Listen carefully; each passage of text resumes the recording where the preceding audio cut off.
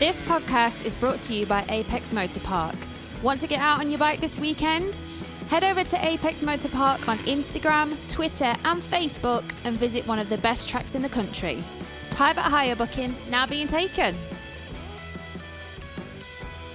Hello and welcome to episode 14 of the Live Motocross podcast. I'm coming to you from a very random place today. I'm over in the Emerald Isle and joining me, I've managed to rope him into co-hosting a podcast with us this week, is Roger Warren. Hello. Thanks for inviting How you me. I'm really looking forward to this. We've managed to drag you back on, I know, after a few weeks. I'm much more comfortable asking the questions than answering them, I have to say. I did wonder about that. Yeah, I'm not used to having opinions and things like that, so this is the easy bit. So, seeing as you're our guest co-host this week, would you like to do the honours and intro our podcast guest?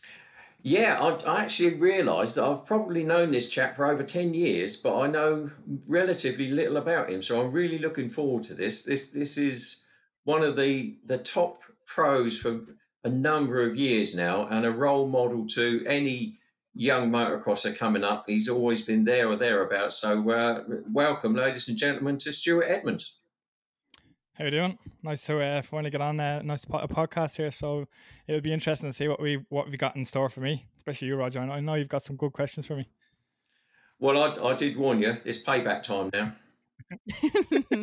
I'm looking forward to it. There we go. So I think we'll jump straight into it then.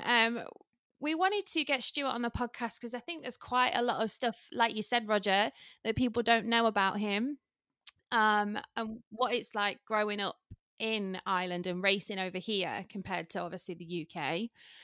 So first up, Stuart, give us a bit of a rundown on how you got started into the sport and where it all began for you. Yeah, so obviously my dad, he was big into the sport when he was younger, and my mum and dad wouldn't let me kind of race until I was about 8, but they got me a bike. I think I was age 3 or 4. And I suppose ever since I got onto the bike, I haven't looked back. Loved the sport, became more passionate about it each day, each week I rode. And one day, my 8th birthday, I come along and I begged to go racing, and they said no. And I didn't know that they had my bike in the back of the van, and they said, "You're going racing this weekend." It was a shock to my system, but since then I haven't really looked back. It's been an unbelievable experience so far, and I'm still just as passionate today as I was back in, I don't know, 30 years ago now, 28 years ago. I was going to say a while ago. It's going a good while now, so I'm 32, and yeah, I'm loving it. Hello, Roger. Can you hear us? Okay. I've just now sorted out my technology. It's crystal. I told you I was in danger of pressing buttons, and I just pressed one, but it's all good this end. Oh, good. Perfect. Did you get all of that? Could you hear us? Yeah, I did, yeah. Yeah. Just a very quick question. You said about growing up in Ireland. Stuart, what is it you think that is the DNA for Ireland? I mean, there's so many great riders from, yourself, Martin Barr, Graham Irwin, people like that. What is it that is the Irish riders, and then Johnny Ray and all these people? What is it in the DNA that makes you take to it so well? I don't really know. I suppose like the country's it's a big motorsport country. Everyone loves the motorsports, whether it be bike racing or car racing. Obviously the motorcycle industry with the roads and stuff is massive here. And then the motocross is quite big as well. And I think we're just such passionate about the sports, and it just develops really, really good riders. And because we have so much passion for the sport and there's so much love in the sport, and you're involved from a young age, and I don't really know. That's all I could really say for myself. I think it's a passion that kind of drives me most, and I presume it's the same for the lads, the other lads as well, like Martin Graham and Johnny Ray as well. Something in the water, I reckon, to be honest. You could be right there, actually. It could be something in the water. I just wanted to break out in a song there, but I refrained from singing. I suppose the only... Yeah, please don't. The only downside, I suppose, is that you get to a certain level, and really, if you want to progress, then you've got to come across the water, haven't you? Yeah, definitely. obviously with the motocross here, there's quite a good lot of racing, but trying to get to the next level, you have to really kind of travel across. You start in the UK, then you go to Europe and stuff like that, and it's the biggest jump for us is kind of going from here to the UK, and because a lot of riders, you're used to riding your own tracks here, you're used to racing the same riders every year. As you come up through the youth ranks and then the adult ranks, and then obviously when you jump across, it's a big jump to ride the UK because it's new riders, new tracks. Some of the tracks are a bit more jumper, should I say. But yeah, it's definitely an experience when you do come across and you do make the jump. What was that like for you, your first time coming over?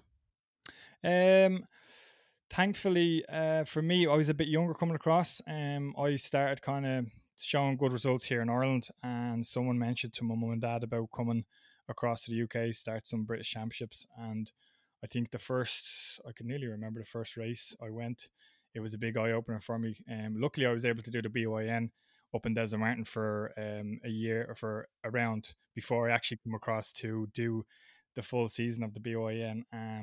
But back then, like, if you wanted to qualify in Desert Martin for a British Youth National, it was 60 small wheel riders trying to qualify for 40 places. So when they said to me I was in Group B in practice, I was kind of figuring out Group B, how many riders is that? 40 riders. Mm-hmm. So it was a big kind of eye opener for me because I think the most riders that we would have had in Ireland was probably 20 on a gate.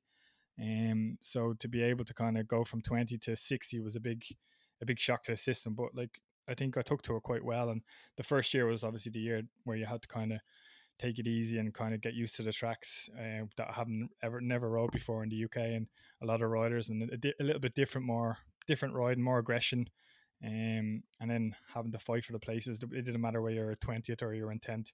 The racing was really, really close back then. So it definitely brought me on that first year.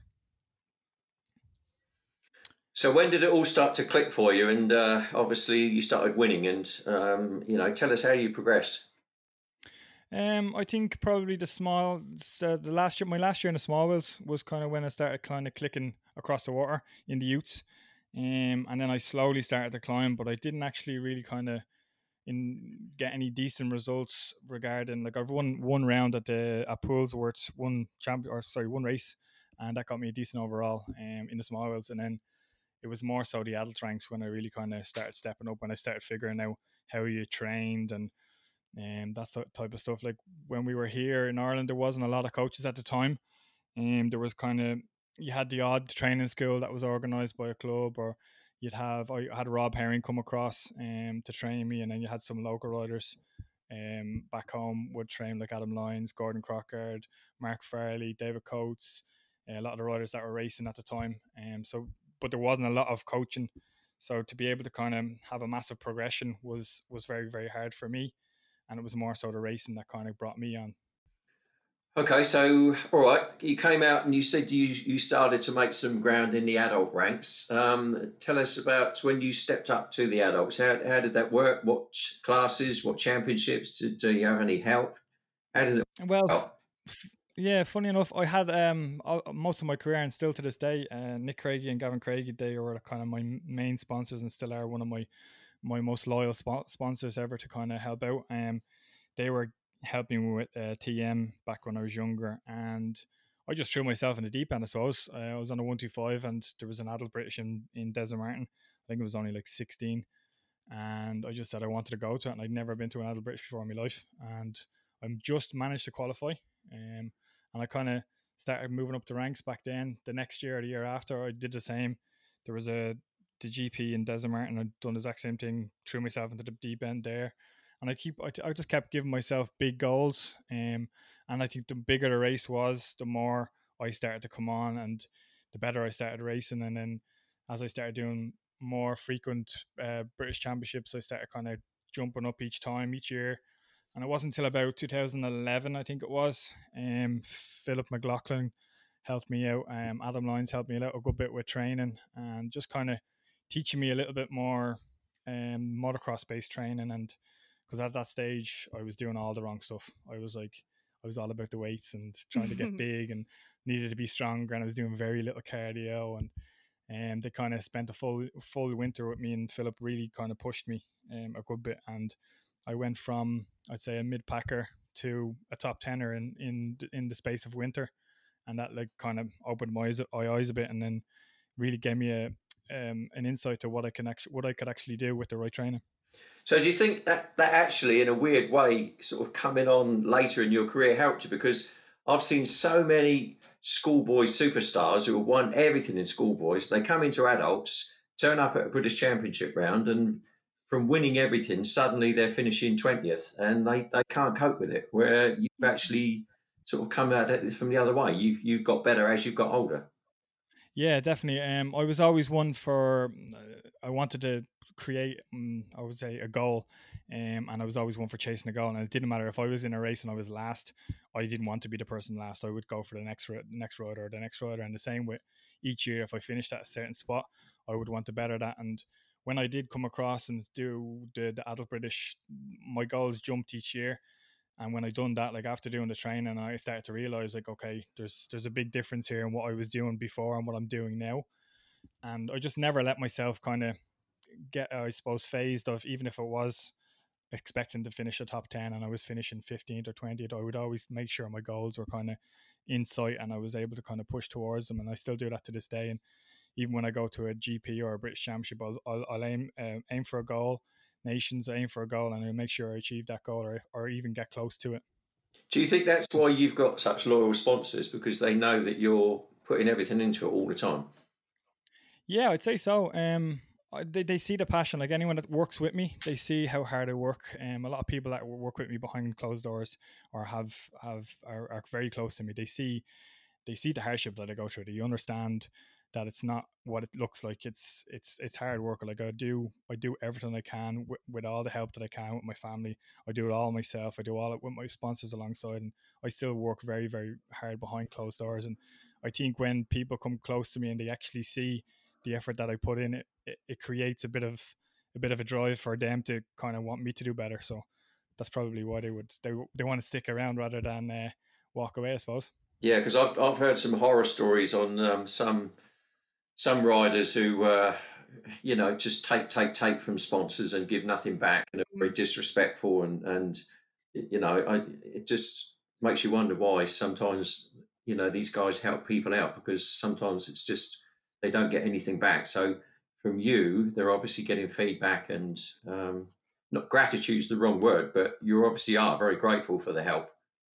Yeah, definitely. I'm always grateful. As I say to anyone that wants to kind of help out, it doesn't matter whether you're giving me £5 or you're giving me a free helmet. The amount of gratitude is the exact same. I can still put every bit of effort into what you're helping me out with. And it's the most important to me is trying to hold a relationship, even if they do decide to step away. I'm not the type of person to kind of walk away and not talk to them. I want to try hold a relationship.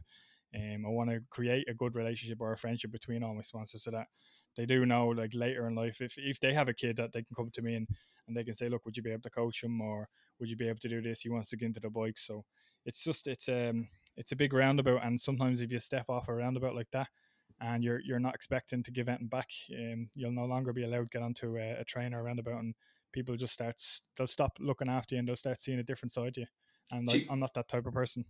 do you think that in that case, then people like the Irish Federation or whoever, they could see that you've got talent and up and coming riders? Do you think they could do more to help you and guide you, and perhaps a little bit of financial help? Yeah, definitely. The Irish federations, like I'd love them to get more involved, especially with youth racing. As I was coming up, the help was very very small.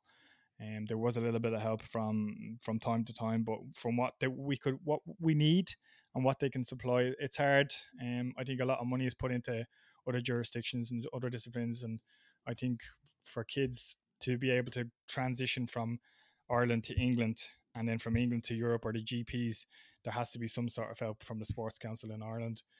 Like if you look at Belgium or if you look at Estonia, they all have some sort of program. France, that's government backed and also backed by their federation, and there's programs involved that kids can get looked at and scouted for and have a progression where there's not really a progression here. And the only way you can kind of progress is just by throwing yourself in the deep end and just try and get as much money as you can, work as hard as you can to get across to the UK, and then just try get good results and then get picked up then. And even at that, like with teams in the UK now being so little, it's very hard for kids to get picked up, whether it's Ireland or the UK. So the problem is with that attitude, you were probably born 20 years too late, because if you'd been in sort of the Dave Thorpe 500 two-stroke era, you would have done exactly that. You would have gone to a GP, had to qualify to earn some money and make a living, and that's Yeah, attitude, isn't it? You would have done well in that. yeah, definitely. And funny enough, you're not the first person to say that to me. I remember Stephen Russell saying the exact same thing to me back in 2008, when the recession started to hit. I started to come into my prime. Well, I wouldn't say prime. I started to get a little bit faster and started to kind of show good results. And he said the exact same thing. It's just unfortunate, and I never use that to kind of say, look, that's held me back. It's not held me back. Like, even if I was able to get a few sponsors now, I would attack 5, 6, 7 GPs if I was able to fund it myself. Each year I try to budget some sort of GP into my season, and if I can't get the money, I don't do it. If I can get the money to do it, I'll do it. I always throw myself into the deep end that way. But yeah, as you say, like it's hard to kind of be able to be picked up unless you've got 50, 60, 70 grand sitting there to put yourself onto a team, which is a bit unfortunate. So do you think you've had a fair crack at GPs, had a fair chance? I mean, you always get to test yourself against Grand Prix riders when you go to the nations, and you show pretty well. So surely you must then think, I could do all right in this. Yeah, well, every time, the way I see it, the bigger the race, the better I ride. So if I was to go to a club meeting, I would ride a little bit faster or on the pace of a club race. Go to a British Championship, I would be on top 10 or whatever. I'm capable of top 3. But if I was to go to a GP, I would beat some riders that would normally be just the same speed as me or faster, or same with the nations. I always found that my pace would kind of pick up a lot, compared to like weeks beforehand at a British Championship. And everyone would say to me, they were like, why can you do this at the nations and you can't do it at a British Championship? Which still to this day kind of phases me a little bit, but I don't know, I think I rise to the occasion. I wouldn't say I got a fair shot at the GPs. I would love to be able to kind of put a full season of GPs in, but I suppose that's every kid's dream. I'm fortunate to be able to kind of, I've been able to ride for my country. I've rode a few GPs over the years. I've rode some British Championships, so I've kind of ticked most of the boxes off. And I think the last box of ticks is probably to do a GP season. Yeah, I guess that's really one advantage of coming from Ireland is this is no disrespect, but yourself and Martin Barr are pretty much probably almost shoo-in for the nations every year because you're there. So, but moving on to that, first of all, how many have you done, and do you still get excited when you get that phone call? Oh, if you could see me every time that phone call rings, He was like a child last year, Roger, when he got that phone call. it doesn't change. It literally, and when people ask me that question, they look at me and go, "Ah, yeah, right." But I'm dead serious. Like if I have an idea that the team is getting picked in those couple of weeks, and I get a phone call, even if the phone call says I'm on reserve, it's still a phone call that I know that could be for their nations, and I get so excited. It definitely doesn't change. So I've been picked every single year since 2008. Obviously the years I didn't ride, I had to pull out just before the nations because of injury, and I think I counted last year. It's either 9 or 10 now, I think it was 9, wasn't it? Yeah, 9 up until last year. So What's Martin up to now? Is he 15, 16 now? Yeah, him and Leok are like, I think Yeah, they're Leok's on holding. about 18, isn't he? Yeah, Leok's like now. 1 or 2. Yeah, he's like 1 or 2 years ahead of him. I think he started when he was 6, didn't he? Yeah, so the two of them are in competition for the most nations, consecutive nations, isn't it? Yeah, but you go to the nations and everybody loves Team Ireland. Everybody is rooting for you, even if it's on that infamous B final day. All the crowd, everyone is rooting for the Irish. They love you, and on qualifying day, they're looking for their own country, but they're also looking to see where Ireland is. Everybody loves the Irish, and the fans, because the leprechauns are there every year, rain or shine, don't matter where it is, they turn up, don't they? Yeah, it's definitely it's to view it from a rider's point of view when you're on the side of the track. I remember the very first year we were in the B final and was in Donington Park, and the weirdest thing for me was when I was going around the track, everybody, and I mean everybody, was shouting, and I got so confused because there was Spanish flags, there was Italian flags, there was British flags, there was Irish flags. Every flag was waving in front of me. There was a couple of corners. I was like, who the hell's behind me? And I kept looking behind me to see who was behind me, who they were all shouting on. Then I figured it out. Oh, they're cheering us on. And that happens every single year. Like it's amazing. The atmosphere that you get from the crowd is great, and to see the Leprechauns every year, they definitely do a great job keeping our name alive. Anyway, I remember at Maggiora, on qualifying day, you were on as always. You were on the edge, the Team Ireland. Johnny Ray was just down below my commentary point, and he was yelling up to me, "Have we qualified? Have we qualified?" He was desperate, absolutely desperate. yeah, I remember that. That was an interesting race. I think I couldn't remember. It was the qualifying race. Now the B final, I fell off on the last or the very first corner. I was caught in a pile up and I was stuck in third gear. So yeah, I was going from last up to I think it was a seventh or eighth or something like that. And I remember I just kept seeing the team need another place, need another place, need another place. Now lucky for me, there wasn't a big long start straight in that one. But we managed to just about get it because it was a Jacobi took himself out in the last corner. So we were level on That's points. it. I remember. Yeah, Yeah, we were exactly. level on points up until the last lap. We needed one more point, and we would have took him. And then sure, that was it. He took himself out. Yeah, because it took a while for the electronic timing to calculate who'd gone through and catch it up, and sort of everyone was just waiting on that one to see if you got through. But Yeah, that was an interesting race for sure. you must have a real collection of race kit and painted helmets from that event. Yeah, I've got an amazing kit. I can't wait to be able to kind of get a room and stick them all up. Obviously the Majora helmet got stolen on me. If Oh, anyone that's has that, right. I remember. Yeah, yeah, you had all the kit in it, didn't you, on the Saturday? yeah. We had my helmet. It was just my helmet and a few other bits and bobs nicked. Yeah, I did feel And there was guilty about that. I wish I hadn't done that. oh, yeah. So if anyone has the helmet there, you may send it back there. I promise I won't tell on you. It's Yeah, pride of place in your studio now, Roger, is it? I'll send it back anonymously. Yeah, Send it back to me and I'll sign it and I'll send it back across there. I do remember that one because you were distraught. I remember talking to you. Oh, I was fuming. I was absolutely fuming because I'd literally walked back and I'd like 15 minutes before I was going out and I could not find my helmet anywhere. Not good at all.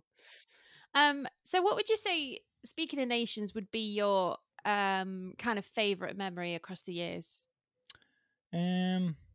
I don't really know, to be honest, actually. Have you not got like one nation that really stands out for you? Yeah, well, the Majora one was cool. Mm-hmm. Obviously, all the nations that we qualified straight through was really, really good. Mm-hmm. St. John de Angeli, that was probably my best nations ever to date. I was lucky enough to Nick Craigie and Gavin Craigie was able to speak to the TM factory and organise me a factory 250 F2 ride for the weekend. And probably my best memory from that weekend was passing Dean Wilson on his Pro Circuit KX 250 Mm-hmm. up a hill. And I thought this was amazing because I knew I was at least double the weight of him. And I thought this was my best thing ever. So I passed him up the hill and I managed to finish 8th overall in the nations in the MX2 category. So that was probably my claim to fame for the nations. That 250 TM though, Bernardini proved that thing was a rocket ship, wasn't it? Yeah, that Bernardini engine came out like 2 years later, but the one that I rode was the next one before that, and I thought that was a rocket ship compared to what I was riding all year. And it was great. I was getting over jumps so easy, and then I seen Bernardini's one, and that thing coming out the gate was unreal, absolutely unreal. Yeah, because I mean, since he came off of that, he's done nothing. So it showed. But tell us, you say the Craigies obviously they support you with TM and everything.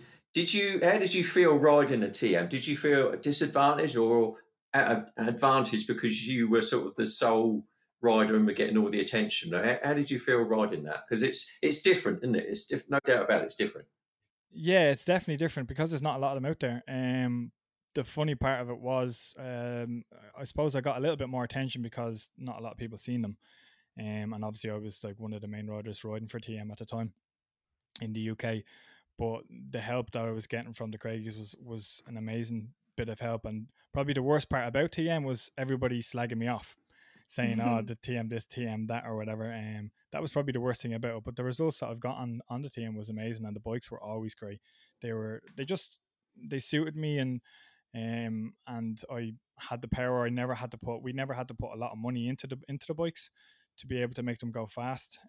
So that it was always a bike that was well suited to me, and I always liked it from a young age. And I think more so I was afraid to kind of leave, because they were giving me good deals. The bikes were good, and each year I was getting better and better and better. And then eventually we managed to get a team deal, and kind of we went from there. Then really. Yeah, because Sean Simpson couldn't get on with it, could he, when he rode it? Yeah, he had a couple of issues at the start of the year, wasn't it? He had to leave halfway through. I Yeah. can't remember what happened. Yeah, it's a shame. It's because they're a lovely looking bike, but yeah, fantastic. But so the nations, do you think it'll happen this year? What do you think? Do you know what? We've been talking in the house quite a bit about this Mm. the last couple of days, and I don't know. I think personally, people have been asking me about racing, and I think what's happened this year, I think everything should be cancelled. GPs, I think everything should be cancelled because there's so many people off bikes for so long, and there's races getting cancelled and there's getting rescheduled, and I think it's really really messy. For them to run the GPs and to run a nations like so early in the GP season, I think it's wrong. But whether it'll run or not, I don't know. It depends on France, really, I suppose. And then people traveling, will everybody be allowed travel, and will it be as easy as everyone's thinking? Well, I've been signed up, so I'm desperate for it to happen. And funny, I'm actually looking at a picture of the 2015 race now, and Yeah, you see that bank of spectators and how close they're stood to each other. yeah, I loved Arne in 2015. Absolutely loved it. That was probably the best thing coming around that start straight when you come to the first corner to all the spectators, and all you hear nothing, and then you just hear the massive crowd of cheer, and then you're like, oh. The first time I went up Star Straight, I was like, "Wow, that's a bit much." And then you jump down It's the hill into the valley, into towards the spectators, don't you? Yeah, it's an amazing track. I really like that track. So yeah, it'd be interesting to see. I don't know. Like it'd be nice to have nations. It'd be nice. It'd be someone to look forward to. But I think the way things are going, I don't really know, to be honest. No, because I've heard that there's a few federations who have already publicly said they wouldn't send a team, but they're Yeah, Mm. combining it with a GP and all sorts of stuff. So I don't know. In front seemed well. You spoke to David Longo a couple of weeks ago, and Yeah, we he did. seemed Yeah. quite keen, didn't he? Yeah, he seemed pretty positive that it's going to go ahead. But like we say, that was going to be one of my next questions is if the amount of teams start pulling out with sending a team for their country, how is that going to work? Because surely you need X amount to run. Well, yeah, It's difficult, isn't it? but I don't know how that would work. I mean, Mm. they said if they ran it as a GP, then obviously that would be effectively two races within one. So that could work, and you could score the nations at the same time as a GP race. Yeah. But it's not just that; it's the quarantine thing. Is that going to stop Yeah. flying in from around the world? Because unless teams can fly, it's not going to happen. That's for sure. Mm. What are the Americans going to do? It's in the middle of their nationals, so are they going to send a team or any riders want to come across? Unlikely. There's one reason I agree with what you're saying, Stu, is that you're probably better off saying cancel 2020, but the same as everybody else. On the other hand, I'd be desperate to see that and desperate to yeah, get back out there. So I don't know. With your sensible head on, you'd say don't do it, but with your passionate head on, then you'd be trying everything you could to run the event. yeah. Well, I only heard the other day what you were saying about classing the nations as a GP point scoring as well. That's a bit unfair for the riders because there's some teams would have 4 or 5 possible candidates of riding uh, the nations and race the GPs. So what if there's only 3 riders going to go? The other 2 riders are going to miss out on a point scoring. So that's not really going to be fair on a lot of the riders that don't get picked for the team. If you were to think of it that way as well. And the nations as well. It's about the lesser teams. I mean, we due respect, we love seeing the Greeks and the Thai riders and people like that coming across, and that's what makes the nations. It's not all about the big hitters. It's about everyone coming together, and how would they integrate them into a GP? I'm not sure. Yeah, exactly. Yeah, so that would be an interesting one how they would sort that out, I suppose. What about the British? How do you see that going? Same sort of thing. I think at this stage now, I obviously I would love for the British to be on, but I think now this is myself talking. I've not been out on a bike since the start of lockdown, so that's what is it now, 14 weeks or something. Yeah. So, and I haven't touched a bike. The only bit of, I suppose, extreme riding I've gotten is a mountain bike. I've been flat out mountain biking. But with regards to racing a motocross bike or riding a motocross bike, I haven't been doing anything because in my area, the lockdown, all the Garda, the police were out in force, and like I went cycling quite a few times, and they actually turned me around, and I was within the 2 kilometer radius of my house, and told me to go home. And so it was really, really strict.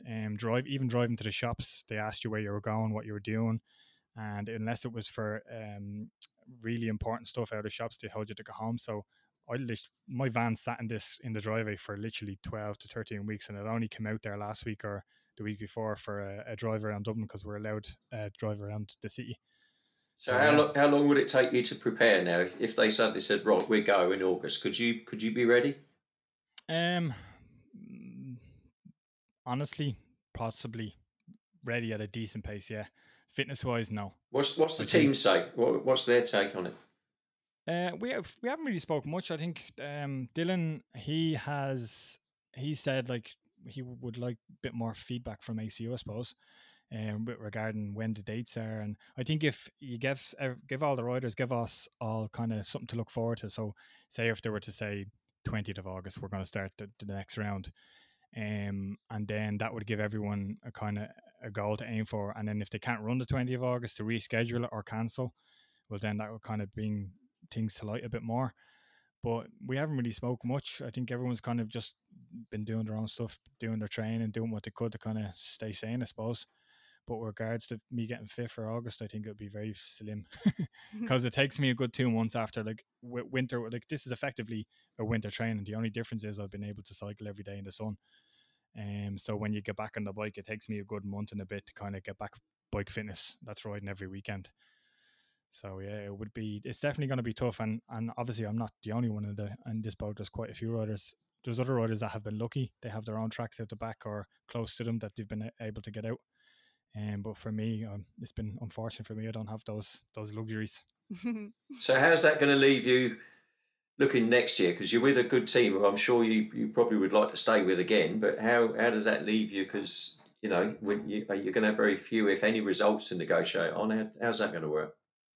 Yeah, I think I'm just gonna have to ring Dylan and give him a very pretty please. Can we stay on for 2021? Beg, that Yeah, works. and literally beg, and I don't even know if he's gonna run for next year. Like, obviously, it's been hard for the likes of them and sponsors as well. Like, not a lot of people think of the businesses that support us as a team. So, Apico Factory Racing, they would have had to stop during the lockdown. A lot of big businesses that sponsor me would have had to stop during the lockdown. So, you have to be you have to be you have to realize that they could be struggling too, and things could be a little bit harder for next year. And I think not a lot of people look at that when, from a rider's point of view, when we're relying on sponsors and teams to look after us and get us going.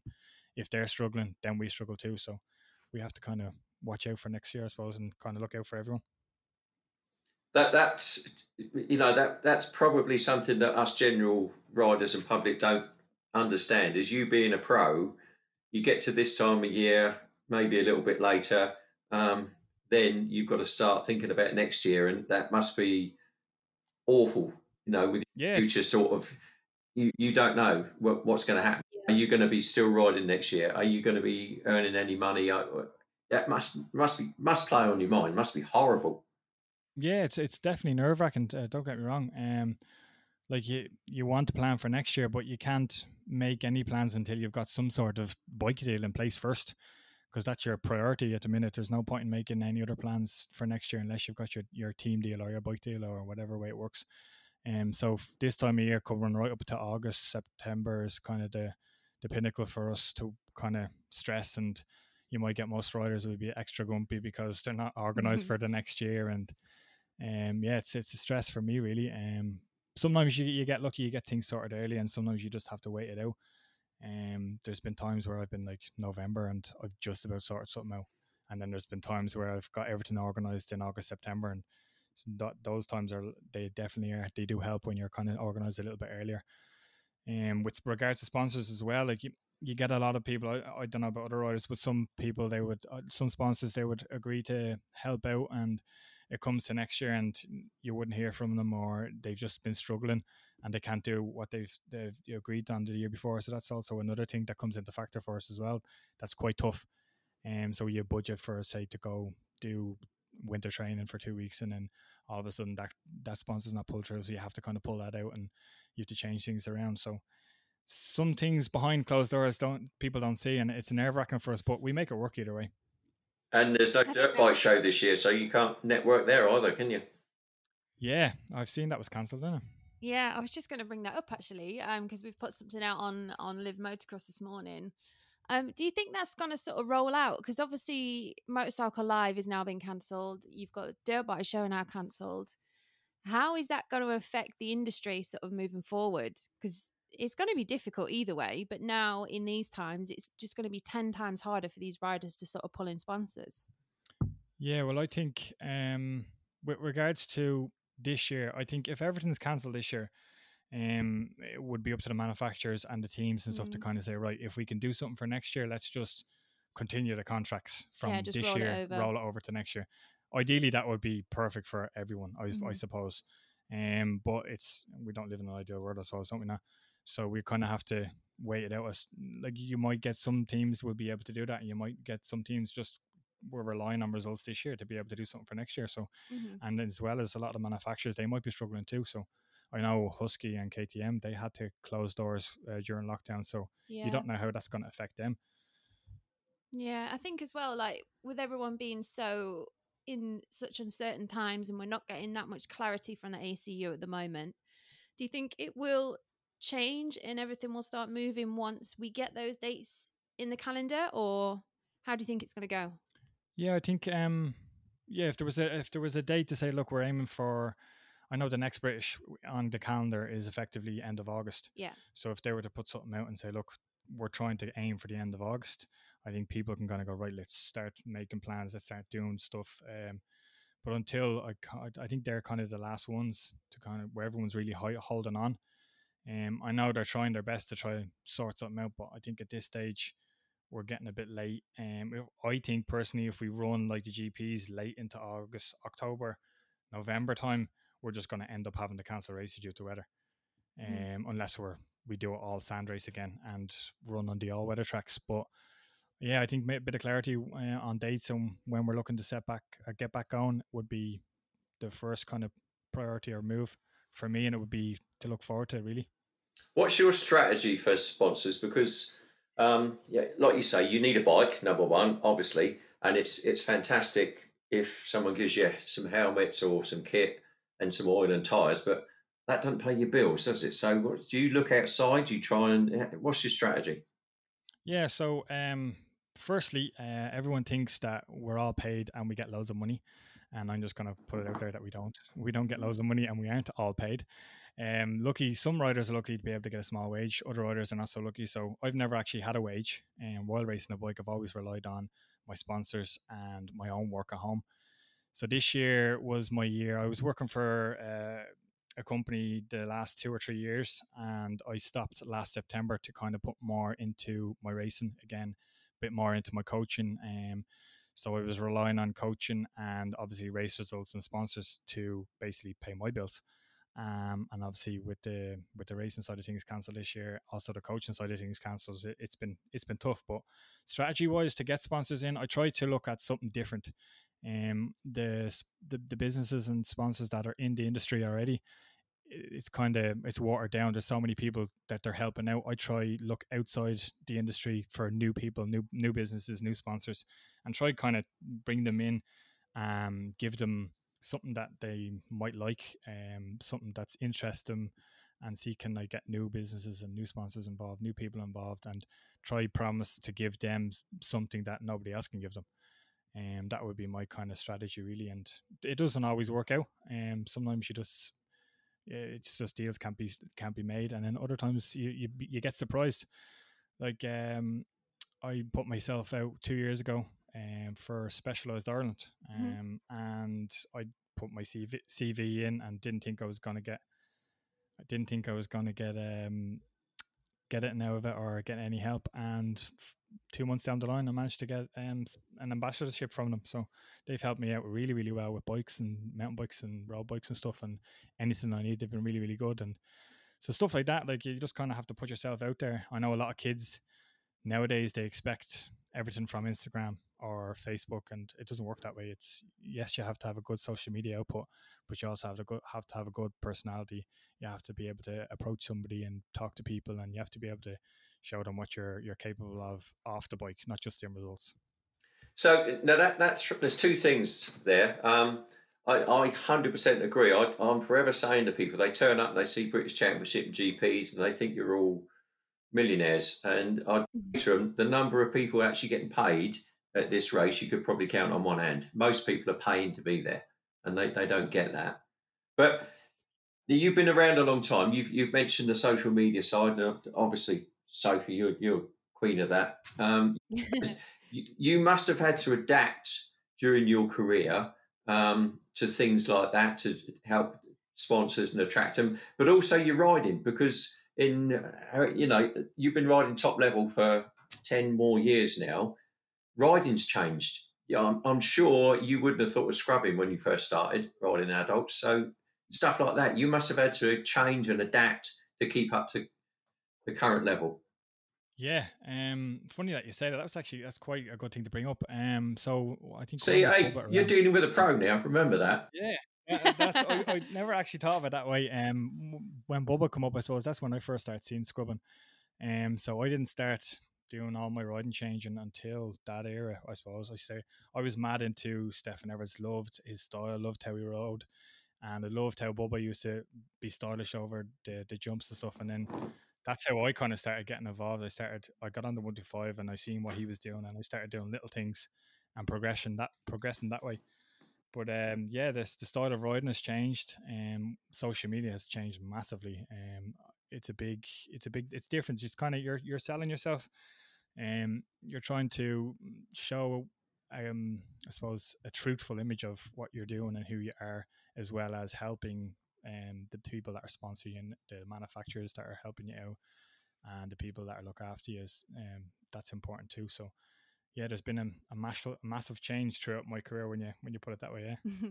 Well, people like Tony Caroli. I mean, Caroli has seriously had to go back to the drawing board and learn how to ride the same as Geiser and Hurlins. Yeah. Up them. Yeah, you're right there. I think any good rider will always see that there's improvement.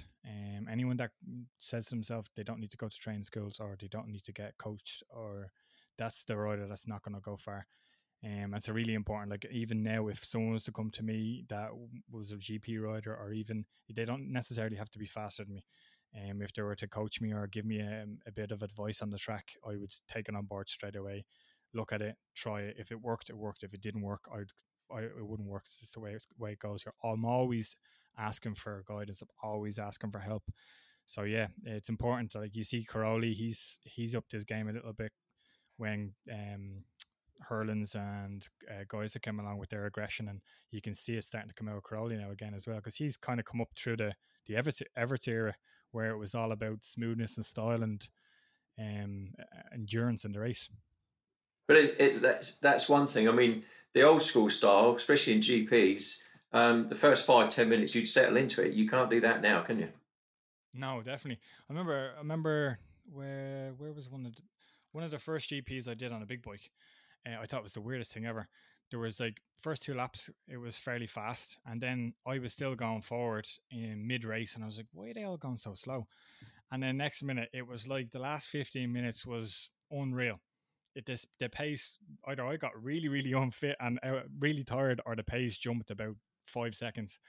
And then the GPs or the nations in the last 5-6 years, it's just flat out from start to finish. There's no mid motor break, should I say? And I always have a mid motor lapse. They always give out to me in the team, and the sponsors always give out to me my 2-lap sleep. So yeah, it's changed a good bit over the years, I suppose.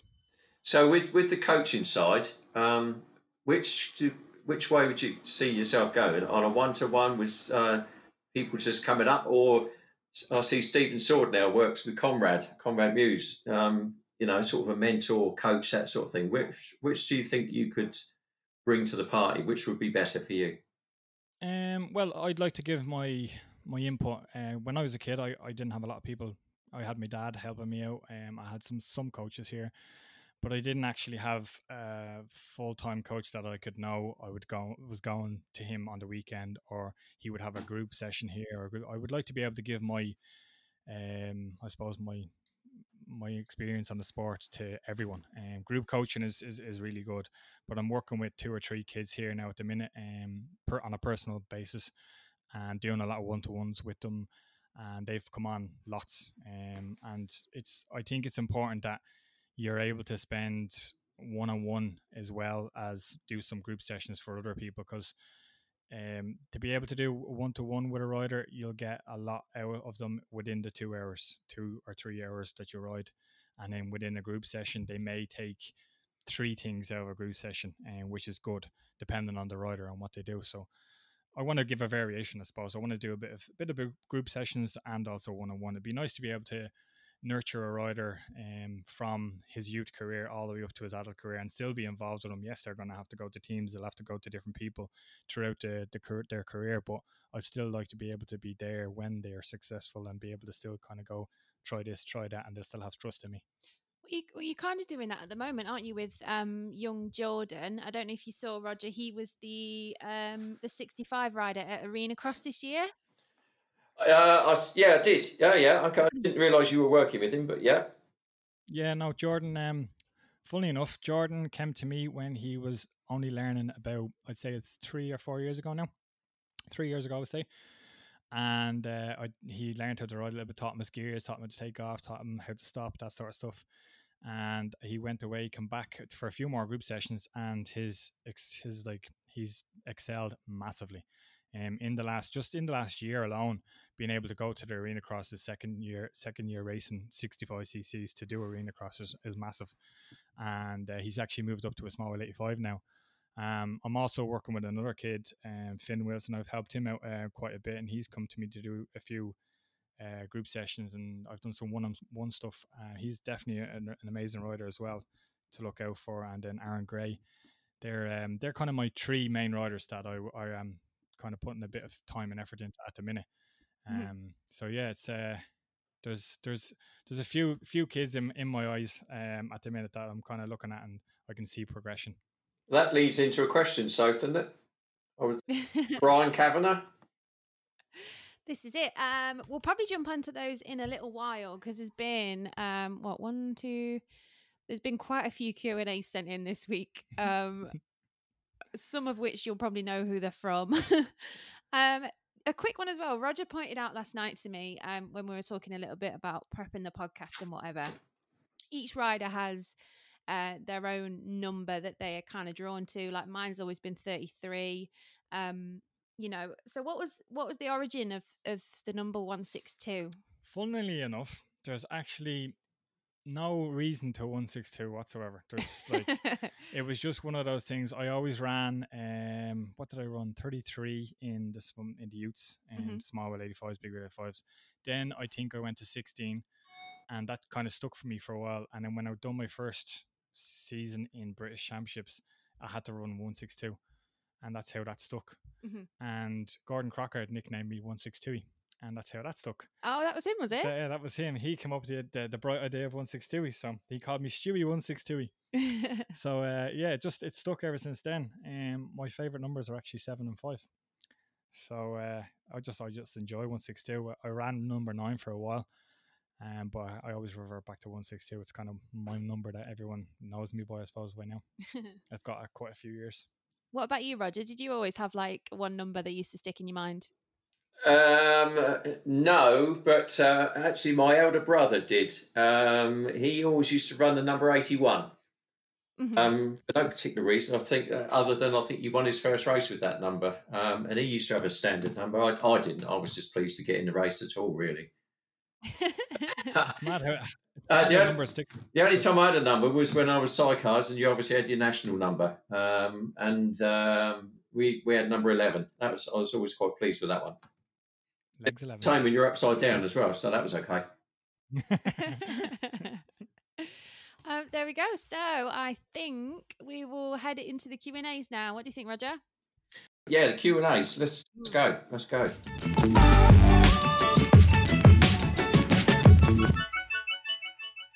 Right then. So, first question sent in by Brian Kavanagh. He says, "Hi Stuart, would you have any advice for a 12-year-old who is starting motocross?" Regards to riding a bike, I think the most important thing when you're starting motocross is just to enjoy it. Learn about the sport, get your passion. Obviously, go to a coach and learn some basics. That's the most important part. But I think once you're enjoying the sport, you'll last for years. And that's probably the biggest best advice I could give. Mm-hmm. Do you know what? I get asked that quite a bit, and I say the same thing. People, they have the kids, and they say, you see them, and I say to them, if you've got a few £100 to spare, rather than make the bike go faster, get some coaching, because you will 2 seconds a lap quicker coaching, and you won't by making the bike go faster. But very few actually follow that through, because it's sexier to go and buy maybe a fancy head or cylinder porting or something like that, make it go faster. Extended swinging arms. Yeah, for sure. And that's it, or buy the latest kit. But actually, if you had some coaching, you'd see a noticeable improvement. But that's not sexy. But I would say that 100%, and I'd recommend anybody go and do that. Yeah, if you get a good coach, just the basics is the most important. Like it's unreal how you can make a difference in a rider by just coaching simple basics for one day. Like I still do all my advanced riders now. They hate it, and I can see that they hate it. But then at the end of the hour or 2 hours that we do the basics, you see an improvement, and they're kind of going, "Yeah, he's right." And I'm like, "Yeah, no, this is why I coach." Do you know what? Can I be a bit controversial here? I would strongly recommend, maybe not 12, but if you've got a kid who's 6, 7, 8, something like that, I would strongly recommend you start off in trials, schoolboard trials, because it's a safe environment. It's really friendly. You get to ride your bike all day long, and you learn the basics of controlling a motorbike. You learn throttle control. You learn clutch control. You learn how to brake properly. Get that sorted. Then when you get to 12, 13, 14, go into motocross and go fast. All the top enduro riders, the best riders in the world, all started in trials. Come here. Have you ever seen people like that? Unbelievable. Have you ever seen a motocross rider doing his first trials? It's hideous, isn't it? Oh, stop. It's definitely entertaining. But you look how fast the trials riders can go. The Jarvises, the Johnny Walkers, people like that. Unbelievable. But I say controversial, but I would always, if it was mine, I would always start. I did with my son, started him off in trials, because you learn the basics. You learn how to ride a motorbike. Yeah, no, I'd agree to that. Go fast. Yeah. So next one, Callum Swan. We all know Swanee, let's face it. How do you feel about having so much time away from the bike without it being time off due to an injury? So we've never really experienced anything like this before, have we? Yeah, no, that I think that's an interesting question, because usually when you're having time off the bike, it's either winter time and you're having a month or two off, and then you're back riding. But yeah, to be in the summertime and not riding your bike, that's it. To be honest, for the first few weeks, it's been nice. It was nice to be able to actually just train, go cycling, recover, and eat what you need to eat, and then go cycling and recover. It's really nice to experience that for a few weeks. But then the moto people, and they started putting up videos, and they started kind of getting to me a little bit. So it's frustrating at the minute now, and not being able to ride my bike. But yeah, it was. I have to say, it was kind of enjoyable the first few weeks, and not have to ride due to being out of because of injury. So yeah, it was enjoyable, but frustrating at the same time. Mm-hmm. How are you fitness wise? Because you've had a lot longer to get fit. You've obviously had time to recover from any injuries that were hanging over or whatever. Where are you fitness wise? Well, I would say I'm fairly fit.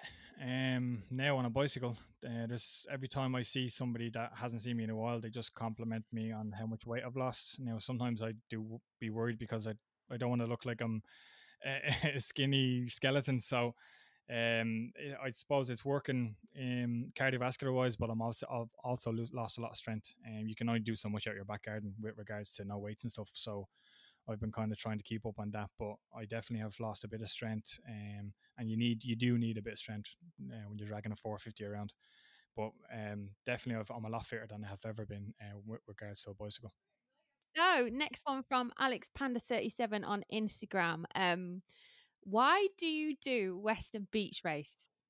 I've always wanted to do Western Beach Race for years. I just never got around to doing it. And then Dylan asked me and Anna asked me from a Pico to do it last year. It's a race that it's a challenge. And like I said earlier on, I love challenging myself, especially when it comes to riding a bike. And funny enough, I've wanted to do Erzberg. I've wanted to do Romaniacs.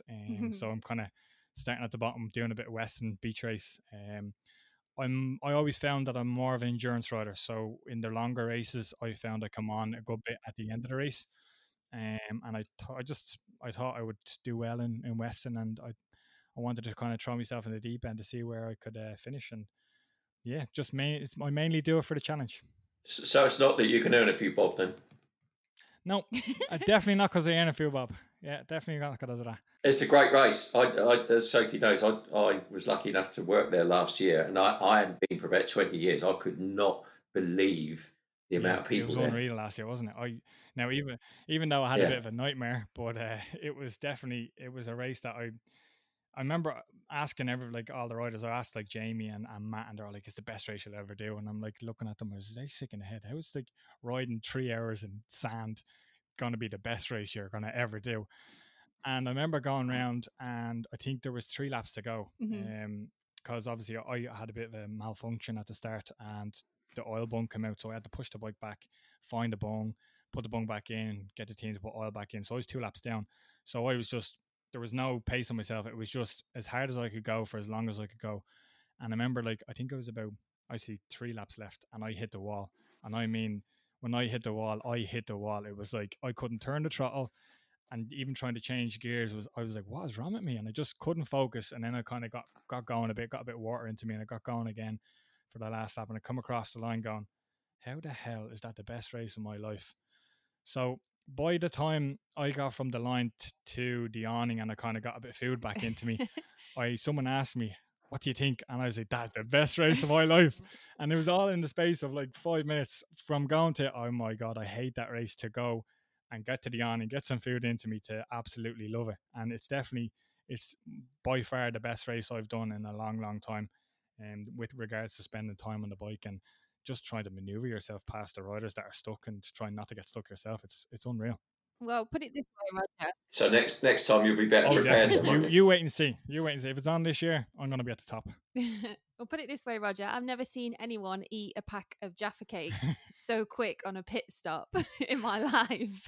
I tell you what, though, I was very sore the next day. Very sore. Oh, if you had seen me walking around, John Wayne hadn't even got a patch on me. Yeah, do you think it'll happen this year? What's the word? Yeah, I mean, well, I say we've all got the go ahead with Gareth. So yeah, I mean, did you manage to listen into the podcast with Gareth a couple of weeks ago? I listened to the first one, not the second one. No. So yeah, we've all got. Don't put me on the spot like that. Sorry, that's not fair. So yeah, as far as we know, we are all good to go. Obviously, we just need to put some different plans in place for social distancing and bits and bobs like that. But obviously, that might change again in the next week. So it's just all a bit mad, really. Well, let's hope so. Let's hope it happens. Need something to look forward to. So next question, Michael O'Driscoll. Have I pronounced that right? O'Driscoll? O'Driscoll? Yep. Mikey O'Driscoll. There you go. What bike would you like to finish your career on? Now, Mikey, who says we're going to finish my career? There's no finishing. I'm going to be driving bikes till no ends.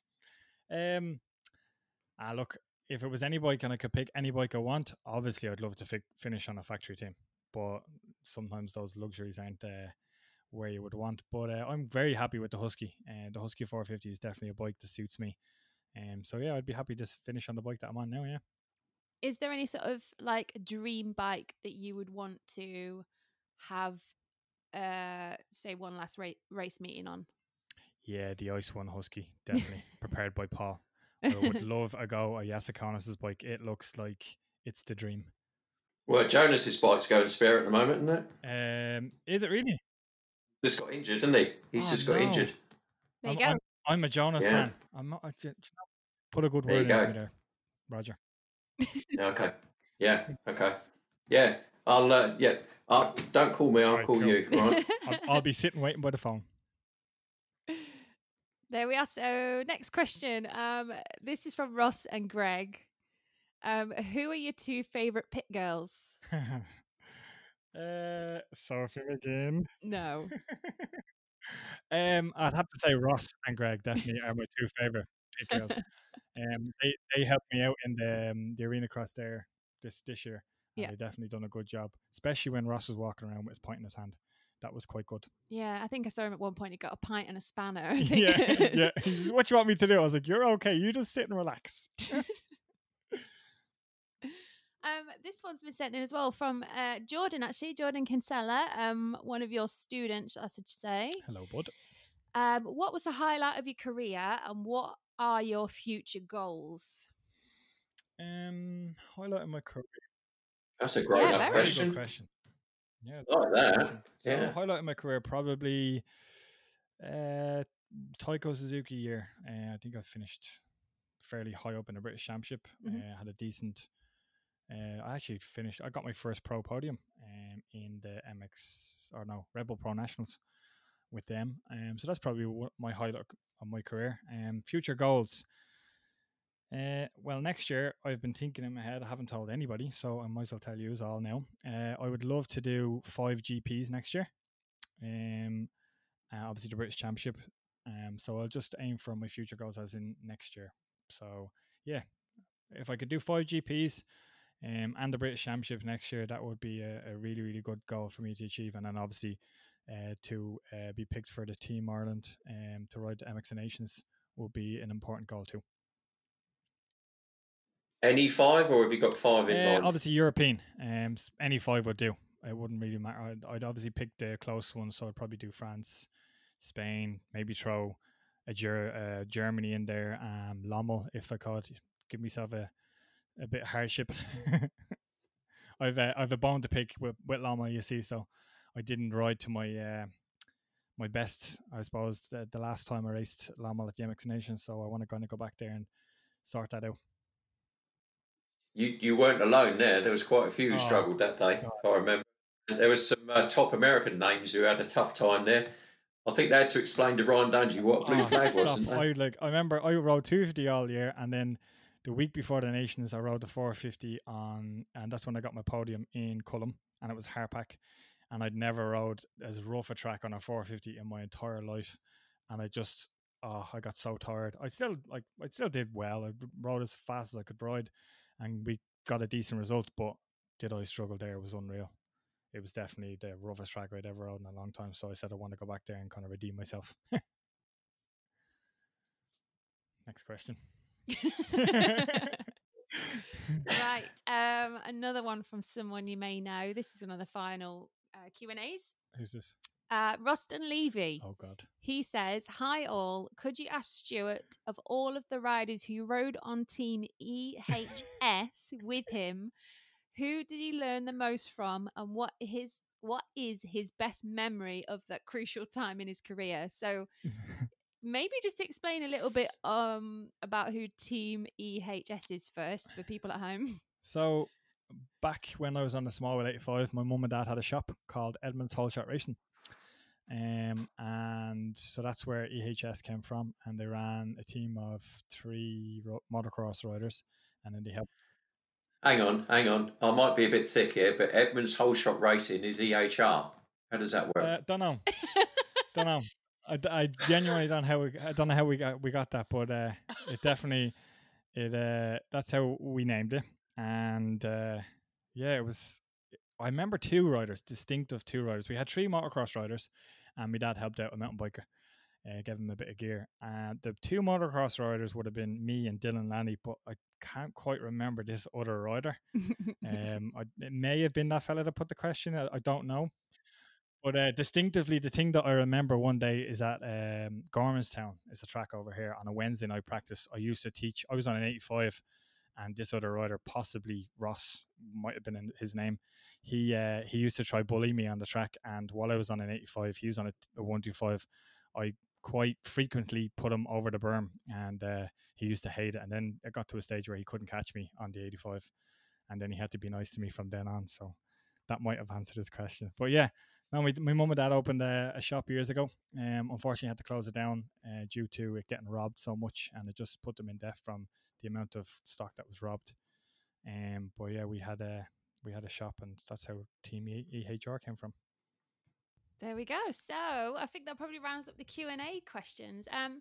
Roger, do you want to throw in any sly questions while we're at it? Yeah, just okay. First of all, do you ever see yourself coming down to Farley Castle with us and having a go at the Vets Donations? Oh, I'd love to. I would love to do it. It's getting old enough now, I guess. You don't. Honestly, you don't have to be now. There's some of the current guys are coming down there and doing really, really well now and riding the bikes. But guys are there riding bikes that are older than them now. I definitely loved it. It's surreal. I'd love it. Yeah, it's surreal. You know, I'm an avid two-stroke fan. I love the two-strokes. My dad had a Husqvarna. I don't know. Is it? It could be. It's a 500. It was a 500. Yes. Last year, the year before, and we were going to ride that in it, but I think something clashed or I couldn't make it. But yeah, I'd definitely love to do that. I'd love to. Anything that I could ride, I would be all over that, 100%. You talk to Gordy Crockard. When he rides it there. I mean, last year this shows the esteem that event is held in. Gordon Crockard, who is now head honcho for Honda at GPs now, he actually rode at Farley Castle instead of going to one of the GPs. He actually said, I don't need to be there. He chose to ride at Farley Castle instead of going to a GP. I wonder how that went down. Oh, by the way, boys, I'm taking holidays for Farley Castle. I said that to him, and his response was, I'm the boss, do what I like. Which I thought was brilliant. I love that. Oh, great. Me and Gordy had some amazing chats on the way back from Nations many a times. And me. I've had chat. I've spent time with Gordy over a beer, and I've literally just sat there for a couple of hours just listening to his stories, especially when he went to America and did the GNCC and all stuff like that and GPs.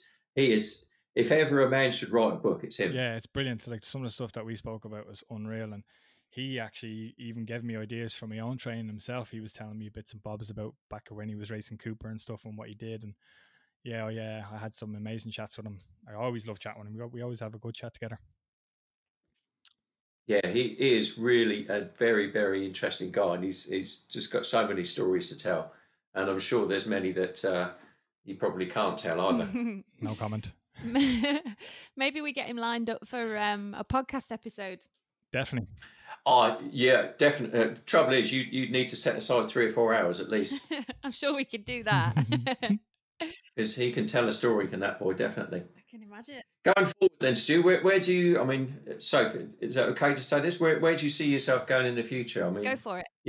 Eventually you're going to have to stop sometime. And looking at your biography, because I tries to find out some stuff on you, it actually says on your bio, motocross, that's all my life has in it. That's what you actually say. Literally. So where is that going to leave you when eventually you, for whatever reason, have to stop? Yeah, no, there's a few people have said that to me.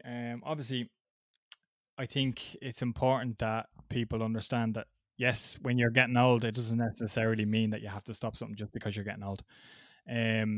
Like I see, the way I see it is like you look at Steph and Everett, you look at Ben Townley when they won their last race, what ages they were at. And for me to retire, why should I retire and when I'm still enjoying the sport, when I'm still passionate with the sport? So I think I definitely have a good few years in me. I'm a late bloomer as such. I wouldn't have said I'm an early riser when it comes to the racing side of things. So I'm blooming late, and I think each year I'm progressing.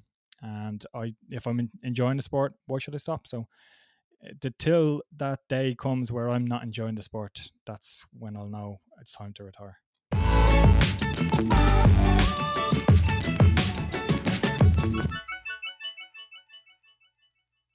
So it looks like we've lost Roger completely. His internet has actually pooed its pants. So we're going to finish off the last part of the podcast ourselves, which is the quickfire round.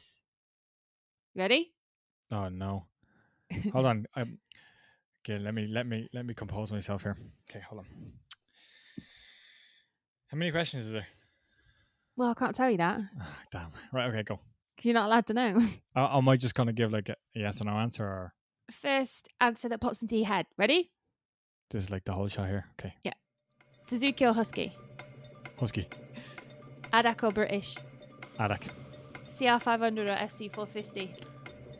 Oh, CR500. Sand or hard pack? Hardpack.